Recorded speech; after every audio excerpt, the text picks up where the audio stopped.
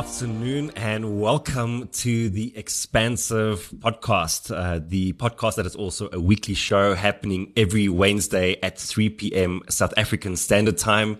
It is great, as always, to have you here with us. We always look forward to these sessions, and especially now that we've been doing them live, it's brought an entirely new energy to the show that we are absolutely loving. And it's also made us really commit to it because it means that we have a fixed appointment in our calendars every 3 p.m., not only with you, but also, of course, with my ever elegant co-host, Mr. John Sane. John, how are you doing, brother? Mr. Eric Kruger? I am very well, thank you. We've just had a great chat offline, getting excited about the topic at hand that we're going to be speaking about today. But one of the things I learned this over the last 2 weeks is to play into the algorithms of whatever platform you're growing. And by doing something every week at the same time, what we're doing is we're giving the algorithms what they want and an expectation of speaking to the same audiences, as well as hopefully having people out there wanting and looking forward to 3 p.m. South African Standard Time to be listening to the podcast with us. So it's really just about understanding the algorithms, understanding people's behavior, and then trying to feed that as seamlessly and as often as possible. So yes, like you said, it's been great to have this commitment level to do almost a radio show. If you think about it, it's almost like this quasi radio show, come multimedia show that we talk about and catch up on and share with our audiences around the world. So welcome to it. Wonderful to have you here at the Expansive. Eric, stop forgetting, okay? You the one who said Expansive Business Podcast, and now you don't even say it. We had a whole hoo-ha about that business podcast aspect of it. And now, so here we are. We're talking about anything that's just more expansive and ready for the future. Eric, if you haven't listened to this podcast before, Eric is a specialist in leadership. I'm a specialist in human behavior and the future. And together we combine these skill sets to share our latest research with you today. Eric, give us a quick synopsis of what's going on in Johannesburg and in the life of a well-known author, speaker, strategist, Eric Kruger. Yeah, life is good. No, listen, it's been an interesting couple of weeks for me. Been rethinking a lot of how we do personal brands online. And I think at some point we'll definitely talk about this. Because I think that, I've become so hyper aware of how exposed we are as we live our lives online. And of course, in the process of building online brands, we are sharing a lot of information and oftentimes a lot of personal information. And you're not always sure who's on the other side taking in that information and what they could actually do with it. So I've been spending a lot of time really thinking like, what does it mean to have a personal brand online, especially moving forward, knowing that things like fraud and cyber identity theft and all those things are spiking. How do you build a personal brand that protects you, but also protects those around you? Because we unwillingly or unknowingly sometimes actually pull the people around us into our personal brand as well. And so they become exposed too. So I've been doing a lot of thinking about that. I've been writing my book, obviously, How to Be Dangerous. The cover's been finalized. I'm really excited about that.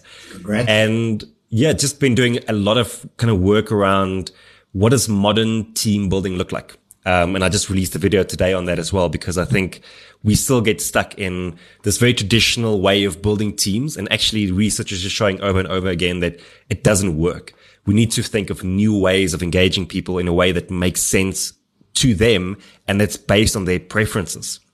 So I've just been doing a lot of work and research and reading around that. So what's been happening for you? I think what we should be doing is doing next week's session on modern teams. I think it's a hot topic. I'd love that. I think it'll be a great way to share that research that you've done on it. And I saw the thumbnail for your video. I thought it was funny. What was it? I was like, that's Eric. Like, yeah, it's like I've never seen Eric in character. Like, it's always like Eric looking smooth, not character. That's funny. Yeah. The things you do for the algorithm. Yeah, it's all for the algorithm. It's all for the algorithm. That's it. Algorithm's king. Whatever the algorithm wants, we can do for it. Right? Yeah. Look, I've been doing a lot of work around the passion economy, which we'll be talking about today, and also about automation and the future of work. So just fascinating, the type of research that's coming out and the accelerant that has been COVID-19 and what it's doing to impact us in new ways of creating positive change in the world, earning money, and collaborating with people around the world. It's like it's almost like the world has shrunk to become a borderless world because of COVID-19. And so just spending a lot of time listening to different podcasts, different audiobooks, reading some books. So keen to share what the latest ideologies are on these things. And this is what the session is going to be about. What did you name it on LinkedIn and Facebook? I named it, I think, Surviving Automation and the Passion Economy.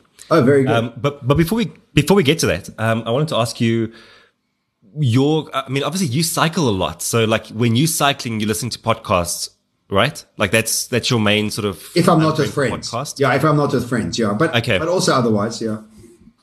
Because my podcast consumption has gone way down. Like I find that these days, most content that I consume, even if it's some sort of a podcast, is actually on YouTube. Yeah.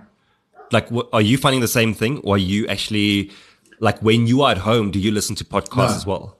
No, I find it difficult to listen to podcasts at home. It's only when I'm traveling, and I've recently gone to Joburg for work, and I also went to my parents' farm. So I've had a good 16 hours of travel that I've been listening to podcasts. And then when I take Beanie for a walk, I listen to a podcast. And if I cycle by myself, I listen to podcasts. But I catch the Pivot podcast twice a week religiously. That's something that doesn't matter where I'm, what I'm doing.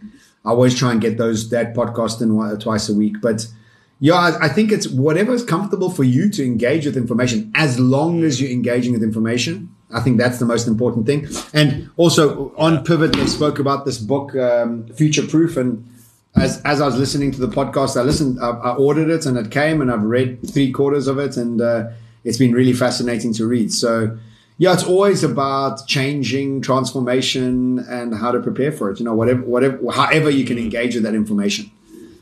So yeah, it's just interesting because I was thinking about it yesterday that my YouTube subscription list has grown a ton over the past few months, and I'm actually thinking of unsubscribing from 95% of the podcasts that I listen to, because at the moment, like I'm sitting with 160 podcast episodes that I haven't listened to, and like it's actually overwhelming looking at that. Yeah. I only listen to it when I'm in the car, and I only get into the car when I need to go play golf. So once a week. So, but anyway, listen, I just want to know, because I thought it's quite interesting, and how our consumption habits change as well, because I'm an avid podcast listener otherwise. But let's talk about automation. So obviously it's based on the book that you just showed us. You want to tee us up? Yeah, sure. I think you should play more golf, Eric. I think that's the answer to your dilemma. Please tell Danica that. Yes, no, I don't think you have a problem telling Danica anything.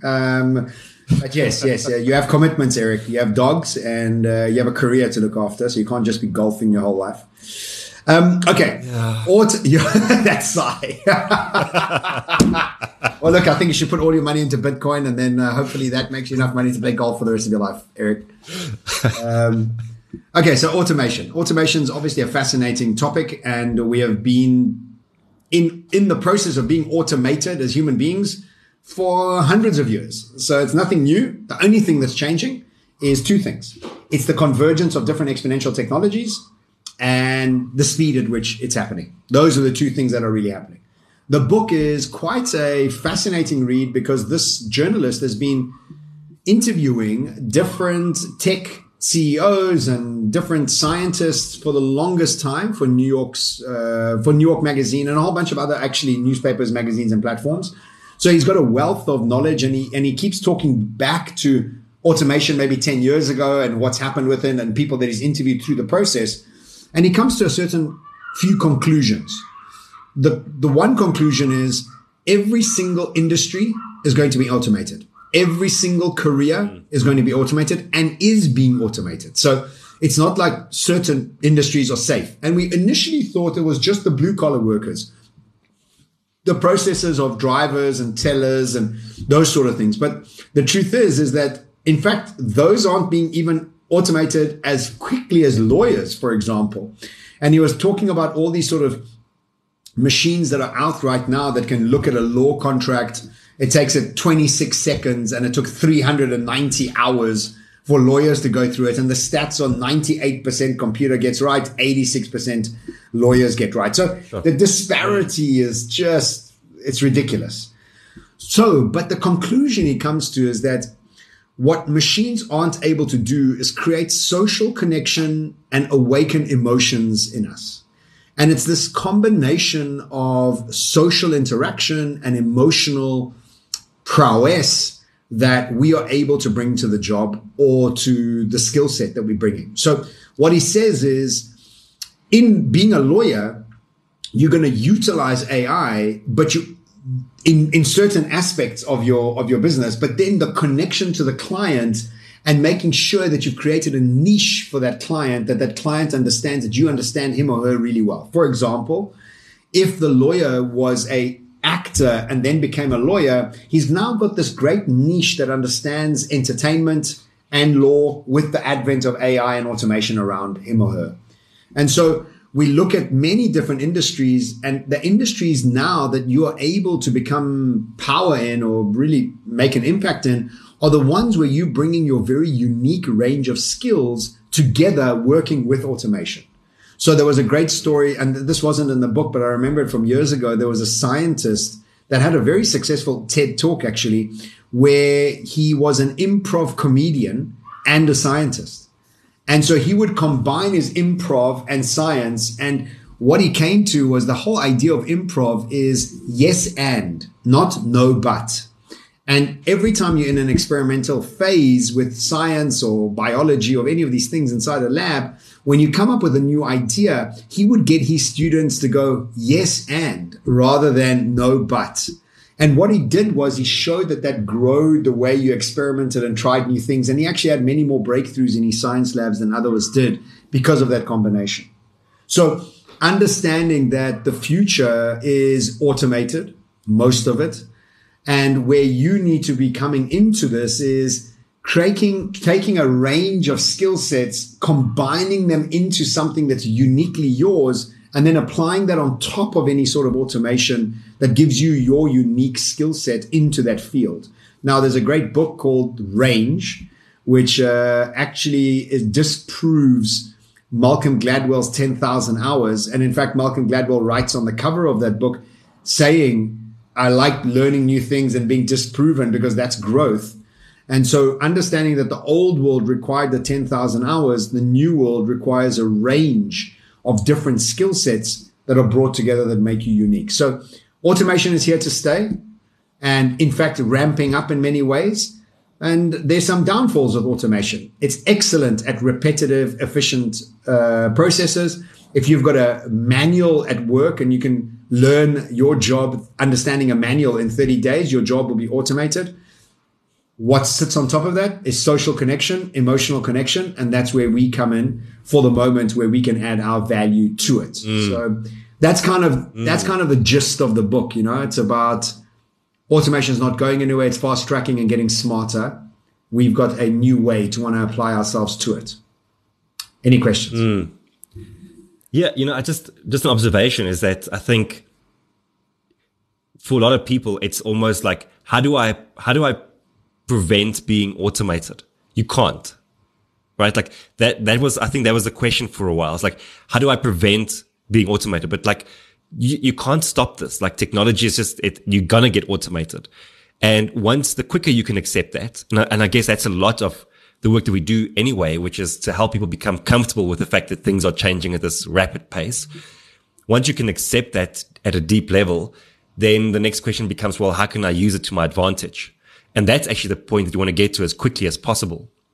And I can, for example, I can think that in the coaching space, for example, I know that AI is already being used quite extensively. Big time. As a standalone service, right? But if you're a coach, a great way of thinking about it is that you still run the one-on-one session or the deep session or the group coaching session, but then you have AI in the background, checking in with people, asking them how they are doing, giving them certain nudges and prompts, and you collecting data from that, and you get back into your coaching session, and you can look at 2 or 3 weeks of data and seeing how is someone feeling over that time. You can spot certain trends. So all of a sudden you go from fearing it to seeing how you are empowered by it. And I mean, like as speakers as well, we've seen those sort of like deep fakes that are happening, or even just like AI created models that like, have you seen that website where you can go and create a face that like doesn't exist? Yeah. Yeah. Like all of that, like you can give that AI a script that will deliver a talk at some point. Well, look, I mean, you see those AIs that are writing incredibly great articles. It's just a matter of making GPT-3. Just making that article with a face and a body language, and off they go. Listen, I really like it. So how do you think then we move forward? So you're saying that we have to combine different skills across different industries, and that we have to foster and cultivate the human connection? How does this tie in? This comes into the passion economy. Yes, exactly. It comes into the passion economy in a big way. Now, my third book, Foresight, I wrote about this ability for us to see the invisible dots around us. And each one of us have got a very specific skill of what invisible dots we see. I use an example of an interior designer having the vision of where that place looks, where I don't have that, or a hairdresser, or, mine is about the future, and just the way I'm built. But what leads you to that is curiosity and wisdom. And wisdom is letting go of old patterning, healing old trauma. And curiosity is being led by what you are passionate about.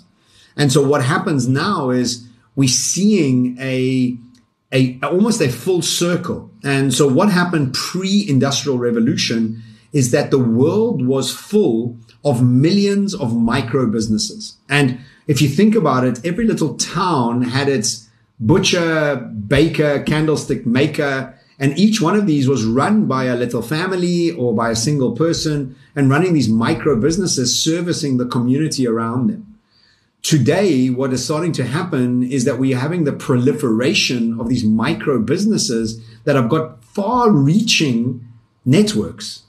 And so when you think about PewDiePie, or if you think about Logan Paul, or any of these sort of influencers that have developed businesses and brands based on their passions, they are now starting to see the results of these sort of new way of building community and impact and incomes using TikTok and Facebook and YouTube and podcasts and books and coffee, and you just keep naming it. You can, when you got 10 million followers, you can sell anything, really. I mean, you can just put something out and it changes. I mean, it was The Rock sold more tequila than any company in the history of tequila by him launching his tequila brand. I mean, it doesn't even make sense. That's insane. And Mr. Beast opened up 300 burger joints overnight in one go in America.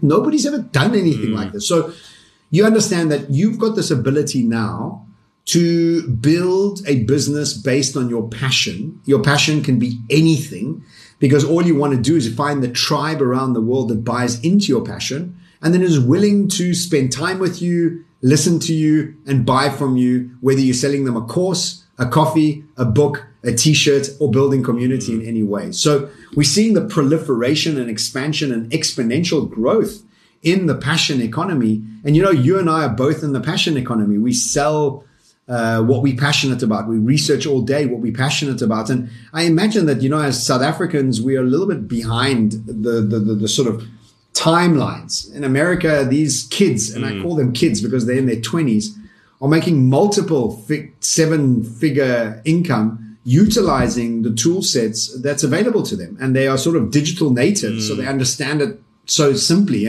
It's almost like I'm at 45, I'm on the other end of understanding how to monetize your passion project. So understanding that automation is coming and most jobs will be automated. Guess what can't be automated?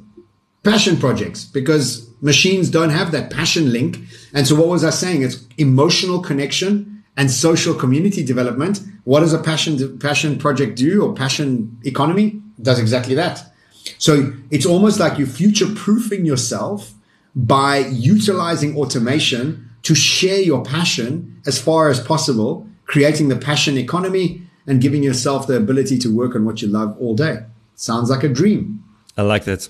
Yeah, I love that. I think you've created such a great link between the two. And I think it's easier than ever to start, like you can, all the tools are available to you. And the communities are out there. And if you can't find the community, you create one. I was on Twitch earlier, dude. And there's a sister team that play chess. They play chess. They have 800,000 followers watching them play chess online. That's what they do. And like I was looking on YouTube the other day. There was this guy. All he does is like he shows his miniature figurines. Like that's all he does. He paints them. He shows them off. I've seen that. Hundreds of thousands of followers. I've seen that. Yeah. Whatever you are interested in, there is a community that's out there that wants that thing. Yeah. Like the world is so big, but yet it's like you were saying, it's become so small. Yeah. That if you start creating using all these free tools that are available online, you can find that community, or that community will find you. And I think it's an amazing opportunity. And it's only the beginning. And I think a lot of people think it's too late. And I think a lot of people that they've missed the boat. And I disagree. I think if we understand that the internet's even going to be more proliferated into our lives, there's only 5 billion people on. Soon there'll be 8 billion people on. The market's about to have a third of it added onto it. We're about to get more access to faster, cheaper Wi-Fi. So the potential is just huge. And you know, sometimes I think to myself, you know, we're far flung in South Africa. We're like so far away from things, but there's so much opportunity. You know, even South Africans are doing some incredible things. People in Dubai have got like millions of followers just developing niches, you know, so it's really all about distribution. It's all about developing that tribe of people that trust you, love you, that want to hang around with you. And, you know, you and I listen to multiple different people throughout the day, whether it's a little bit on YouTube, a little bit on Twitter, a little bit on podcasts. Like we're engaging with all this decentralized knowledge sharing and decentralized entertainment that's happening. And it's just such a fantastic space to be in and exploring, you know. So I'm really excited about it. And all the research I've been doing is giving me even more energy to want to put more energy into it. So I'm loving it. You know, I was just before we jumped onto this, I was watching a video from Ben Francis. Do you know him? No. So such an insane story. He started in 2011. He started a brand called Gymshark. Yes. I know this guy. Good looking young dude, man. Yeah. You know, yeah. Jeez, you rocked it. Eh? Yeah. So Gymshark, like he says, all I wanted to do was be involved in the fitness community. Yeah. Like I loved it so much. Yeah. I just wanted to be involved in it. Yeah. So he goes and he registers the domain, gymshark.co.uk, for £4. And he grabs a Shopify website for free and he starts uploading products onto it. And he's just drop shipping it because he doesn't have the money to buy the products and then ship it. So he's just drop shipping it through someone else. And eventually, like, he's making like a small bit of profit off each sale. Eventually he starts including some clothing. They would go out and they would buy like, 10 green, 10 blue, 10 red vests. And then on the site, they had like 20 different options of logos on this vest. Yeah. So whenever an order would come in, they would just grab one, do the press, and then ship it off. So anyway, so like he grows and grows and grows. In this, you should go check it out on YouTube. He takes them through the evolution of his website from 2011 to today. I've seen this documentary. Anyway. Yes, I've seen this actually. Yeah. So last year, Gymshark was valued at $1.4 billion. Yeah, gotta love it, eh? And he is now the richest young Briton. He's worth £700 million. Yeah, and he's so good looking. He's got such a cool vibe about him. I'm like, I watch this guy. I'm like, come on. He's 28. Yeah. He's 28. Unreal. Danika's also 28. So I said to her, she yes, you better jack up. To do something. You're over the hill. So it's over for you. Danica, I'm 34. Yeah. Wow. Listen, no, but I mean, it's just, I kind of wanted to share that story with you is because there are so many things that happen once you start doing the things that you love and care about. Yeah. In a world where it can get amplified. Yeah. Where who knows who discovers exactly. you or who finds what you are looking at, yes. you know? Yes. And once you find your community, like that's what happens, right? Like it's insane. Yeah. Look, the exponentiality of it is just, you know, it's like never been before. And also it's growing. So don't think it's too late. Jump in. Everybody needs to have the business of you. We all need to be in the passion economy. Imagine a world just full of people doing passion economy.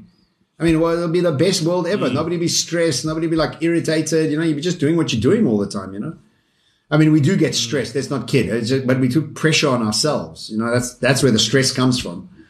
But, yeah, for sure. Yeah, good. Well, thank you for listening to the Expansive podcast and weekly show. It's always wonderful to have you all online with us, whether you're listening on Facebook or LinkedIn or on podcast, wherever you listen to your podcast. Eric and I, every week, will be sharing our latest research. Next week, we'll be doing the future of teams and hybrid teams and how we develop them. If you think this podcast could be utilized better, hey, Daniel. Hey, what's up, Daniel? What's happening? Daniel's my new friend. How's it going, Daniel? Even that, Daniel's listening to the podcast. That's crazy.